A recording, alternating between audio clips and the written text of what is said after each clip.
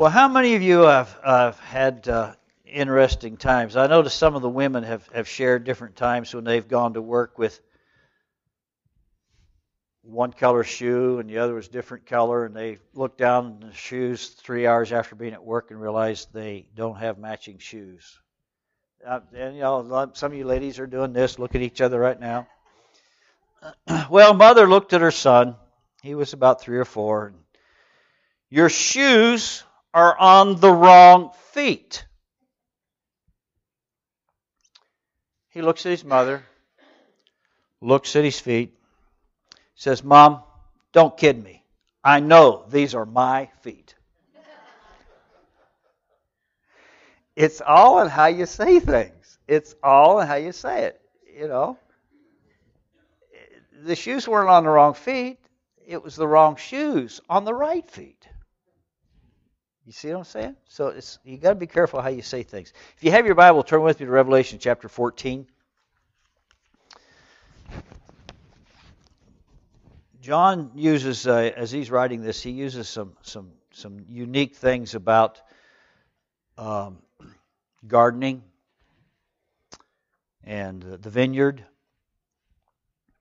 And so it says here, I looked and there was before me was the Lamb standing on Mount Zion, and with him 144,000 who had his name and his Father's name written on their foreheads. This is not unusual for God to mark somebody that is His. I'll never forget being in the Amish country with my dad. Dad loved to go to the Amish country. And we was in a tack and harness and leather shop, which I thoroughly enjoy. I take real deep breaths when I can get around natural leather.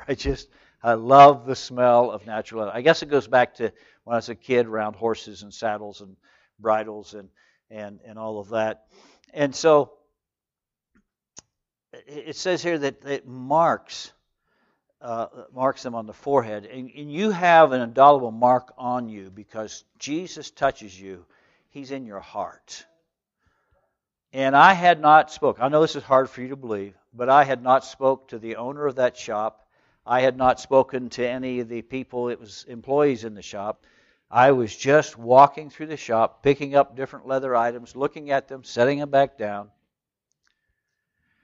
And my father struck up a conversation with the owner. I had gone outside and was looking at something else. And the owner said, "That be your son?" "Yep." He said, "He's a minister, isn't he?" Dad was aghast. The fact that Jesus is in your heart, you walk differently, you talk differently, and you act differently. And these 144 people are going through the tribulation. They have gone through hell and back. I mean, I don't know if, sometimes we say, man, I had a hell of a day. You know what I'm saying? People say, Pastor, they really say, yeah, people say that. And they think it was really bad because somebody cut them off and they got a flat tire and they had a bad day at work and they got fired. Believe me, hell is not going to be anything that we know about here on this earth. It's going to be absolutely horrible. But the tribulation is called the Great Tribulation for a reason. Because there's no other time like it. The Great Tribulation. The first fruits. Okay? I heard a sound from heaven like the roaring of a rushing water and like a loud peal of thunder. The sound I heard was like that of harpists playing their harps, and they sang a new song before the throne and before the 4 living creatures and the elders. No one could learn the song except the 144,000 who had been redeemed from the earth. These are those who did not defile themselves with a woman, for they kept themselves pure. They followed the Lamb wherever He goes. That's Jesus, representing Jesus. They were purchased from among men and offered as first fruits. Say with me, first fruits to God and the Lamb. No lie was found in their mouths, and they were blameless. What an awesome thing to be blameless. It's pretty hard. We go through life and we do some things. Sometimes they're just stupid. And guess what? The blame falls on us. But to be blameless, it means that everything is under the blood of Jesus. If you have accepted Jesus, you are the first fruits. These are the first fruits. Now you say, well, is it really just 144,000? That number stands for completion. When it all happens, there might be twice that many people that have given their hearts to Jesus in the midst of it. It's going to be very difficult. Today we have the moving of the Holy Spirit freely as we worship. All it takes is to worship God. That's what I was telling my brother and telling my sister-in-law. When you say the name of Jesus out loud and proclaiming it in worship to Him, the presence of Jesus is coming to help you get through the struggles of life. And I don't know about you, but being in an intensive care unit, being in hospitals, and my sister-in-law has been there for 4 weeks. And I encourage caregivers, get outside, go hug a tree. You just say, Pastor, you got to do it. You just got to do it. Your loved one's crying for you. Go a tree because you're just dying on the vine, and you got to be strong in order to help them through the struggles. And so part of that is to take care of yourself. Eat, drink, good quality water, and go out and hug a tree. They say that nature, I mean literally, if you can't go outside and hug a tree, bring a plant in and hug the plant. I mean, get it up to your face. Feel the leaves. Put your hands in the dirt. You say, Pastor, I have a green thumb. Well, get a... I don't have a green thumb. Get a brown thumb. Get next to nature, because now they're continuing to understand that your body stress level goes down, and stress leaves you when you can touch nature, when you can be involved in it. So pulling weeds in the front yard is good for you. I know some of you didn't want to hear that, but so be it. It's too late. It's already been said. But these 144,000 is just talking about a completion. You take 12 times 12 and you add up the numbers, it comes out to 144,000. That represents 12 tribes. This includes Jewish folks as well as Gentiles. Some argue, no, it's just only Jewish folks. The thing is that with Revelation, it's a lot of interpretation. Okay? And so you take what the bulk of Bible studies, people come together, the theologians, and you try to take the cream of the crop and do the best you can. But please, don't go to work Monday morning and get at the water fountain and start arguing about the 144,000 with somebody. I mean, it's meaningless. It's a good time to say amen. Thank you. Verse 6, Then I saw another angel flying in midair, and he had an eternal gospel to proclaim to those who lived on the earth, to every nation, tribe, and language and people. Who's left on earth? Nobody. Everybody has this opportunity to hear the gospel. There's no one that doesn't hear this gospel that this angel proclaims. A second angel followed and said, Fallen, fallen is Babylon the Great, which made all the nations drink the maddening wine of her adulteries. A third angel followed them and said in a loud voice, If anyone worships the beast and his image and receives his mark on his forehead or on his hand, he too will drink of the wine of God's fury, which has been poured full strength into the cup of wrath. He will be tormented with burning sulfur in the presence of the holy angels and of the Lamb. And the smoke of their torrent rises over ever and ever. There is no rest day or night for those who worship the beast and his images, or for anyone who receives the mark of his name. This calls for patient endurance on the part of the saints who obey God's commands and remain faithful to Jesus. Then I heard a voice from heaven say, Write, blessed are the dead who die in the Lord from now on. Yes, says the Spirit, they will rest from their labor, for their deeds will follow them. You have to understand this is after the rapture of the church. So these people have gotten saved. And it's talking about the cup of wrath. When we look at the agricultural image of this, it's the first fruits, it's It's the cup of wrath or the wine. And then there's the next session will be called the reaping. The cup of wrath is that image borrowed from Jeremiah. Jeremiah had talked about that. God pours out His wrath on those who follow the beast and reject God's truth. What's going to send you to hell? Not God, yourself. What will send you to hell is when you say, no, I don't want anything you have for me. And so we've got to understand something here. The wine and the cup of wrath. When you made grape juice back then, in order to prepare it to be fermented, they had a large stone, hollowed out rock. And I'm glad I didn't have that job to do. It would be really hard to take a chisel and chisel out a rock.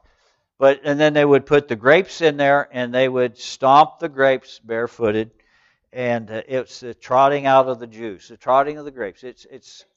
What that means is that the wrath of God is the trotting out. It's difficult work. It's torturous. It's painful to be involved in the cup of wrath. And the cup of wrath is going to be for those who reject God, don't want anything to do with God.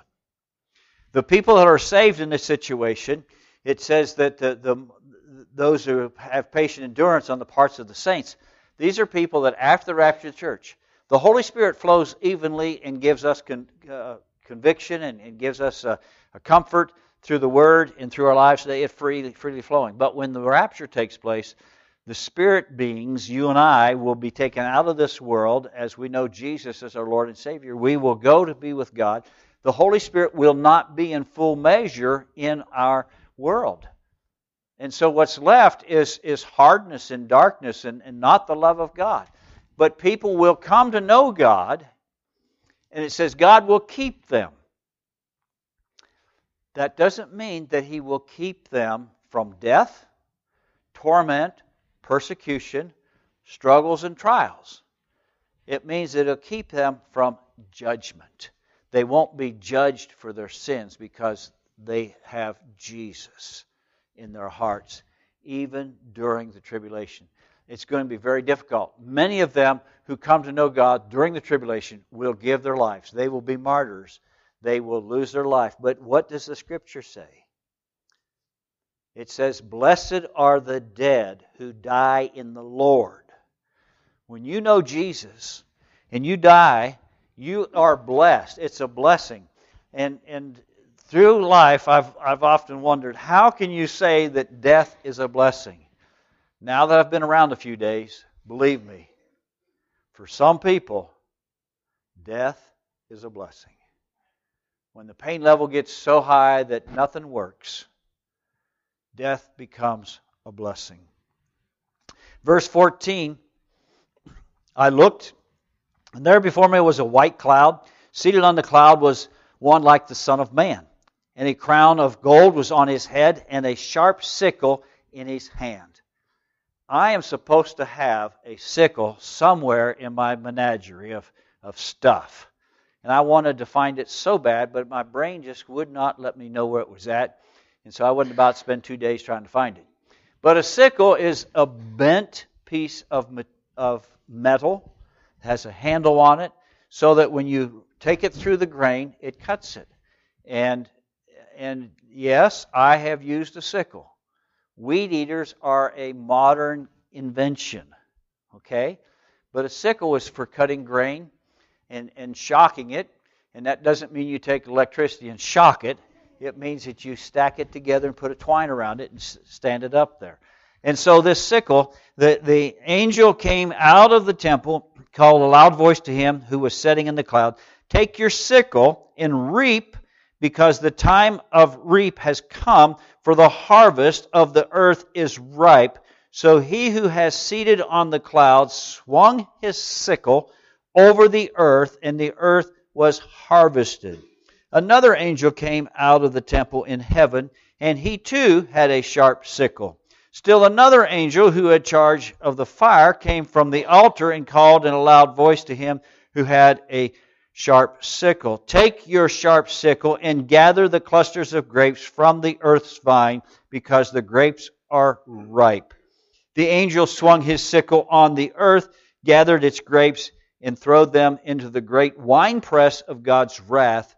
They were trampled in the winepress outside of the city, and blood flowed out of the press, rising at the height of a horse's bridle for a distance of 180 some miles.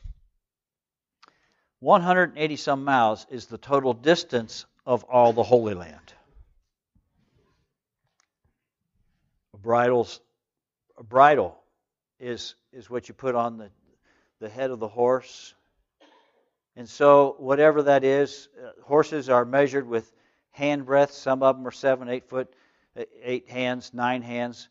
And that's measurement is probably about 36 to 40 inches is where the bottom of the bridle would come for that much blood for 180 some miles. Again, it's revelation. So you have to say, is it really that deep?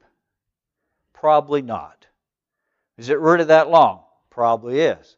But it's probably just a stream of blood.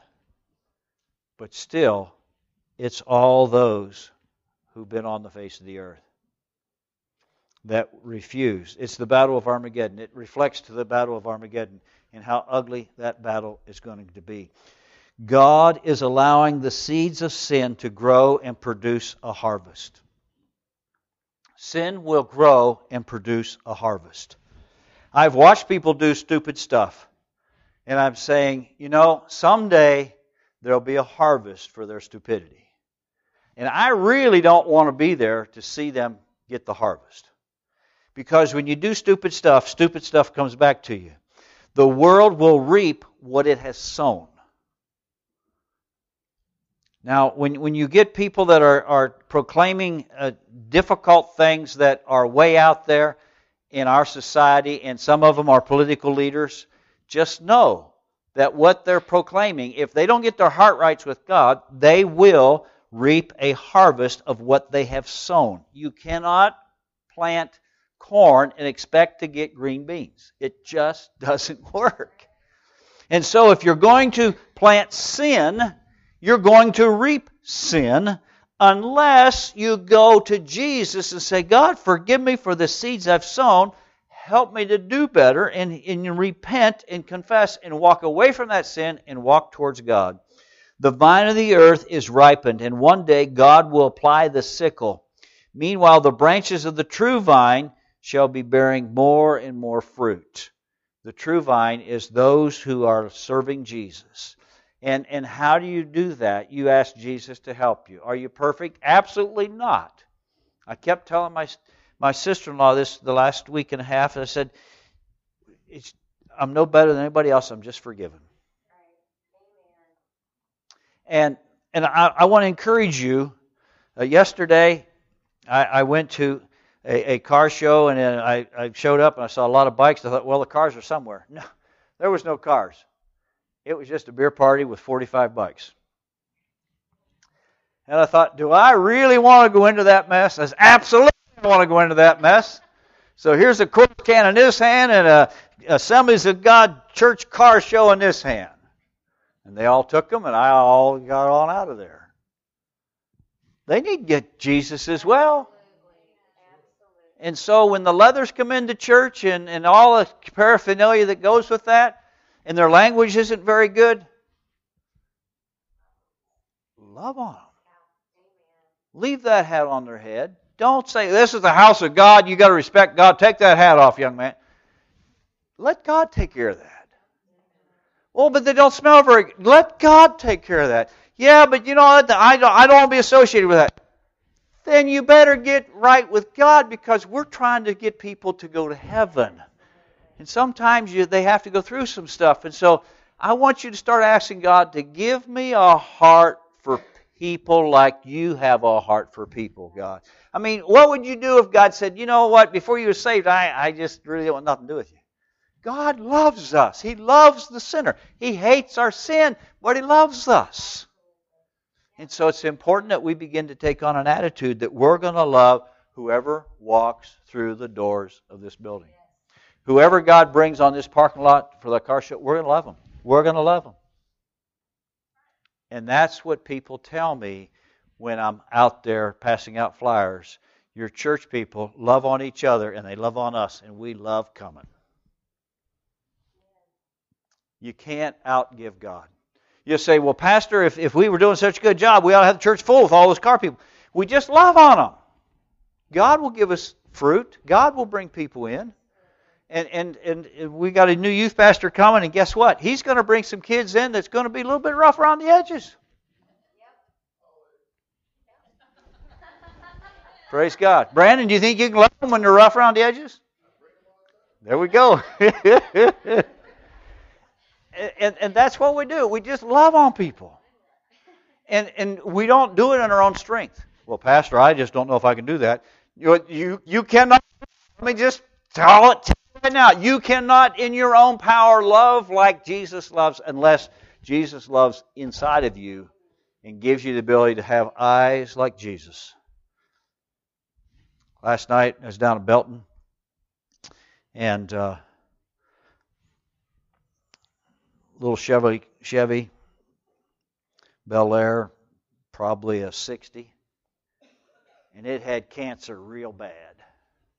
It needed some chemo. I mean, it was real bad. The guy had just started to work on it. You know what I'm saying? And it was just rust from one end to the other, and headlight here, and this gone, that gone, and it was just rough. And a husband and wife, was standing there kind of walking through the show, and they just kind of backed up, and they said, yeah, I kind of remember that, and you know. But the guy who owns that is not seeing the cancer. What's driving him is the final product. When all the body putting, all the metal's been welded back in, and all the sanding and all the primers coats, and then the final coat, and then the clear coat, which makes it shine, and you do that 2 or 3 times, and you hand sand it all day. That's what he's seeing. Well, I want to encourage you that God still sees you as a perfect, clean model, and He's going to polish you up if you'll just let Him. Father God, thank you for this day. Lord, help us to take our hands off of ourselves and allow you to take our cancerous spirits,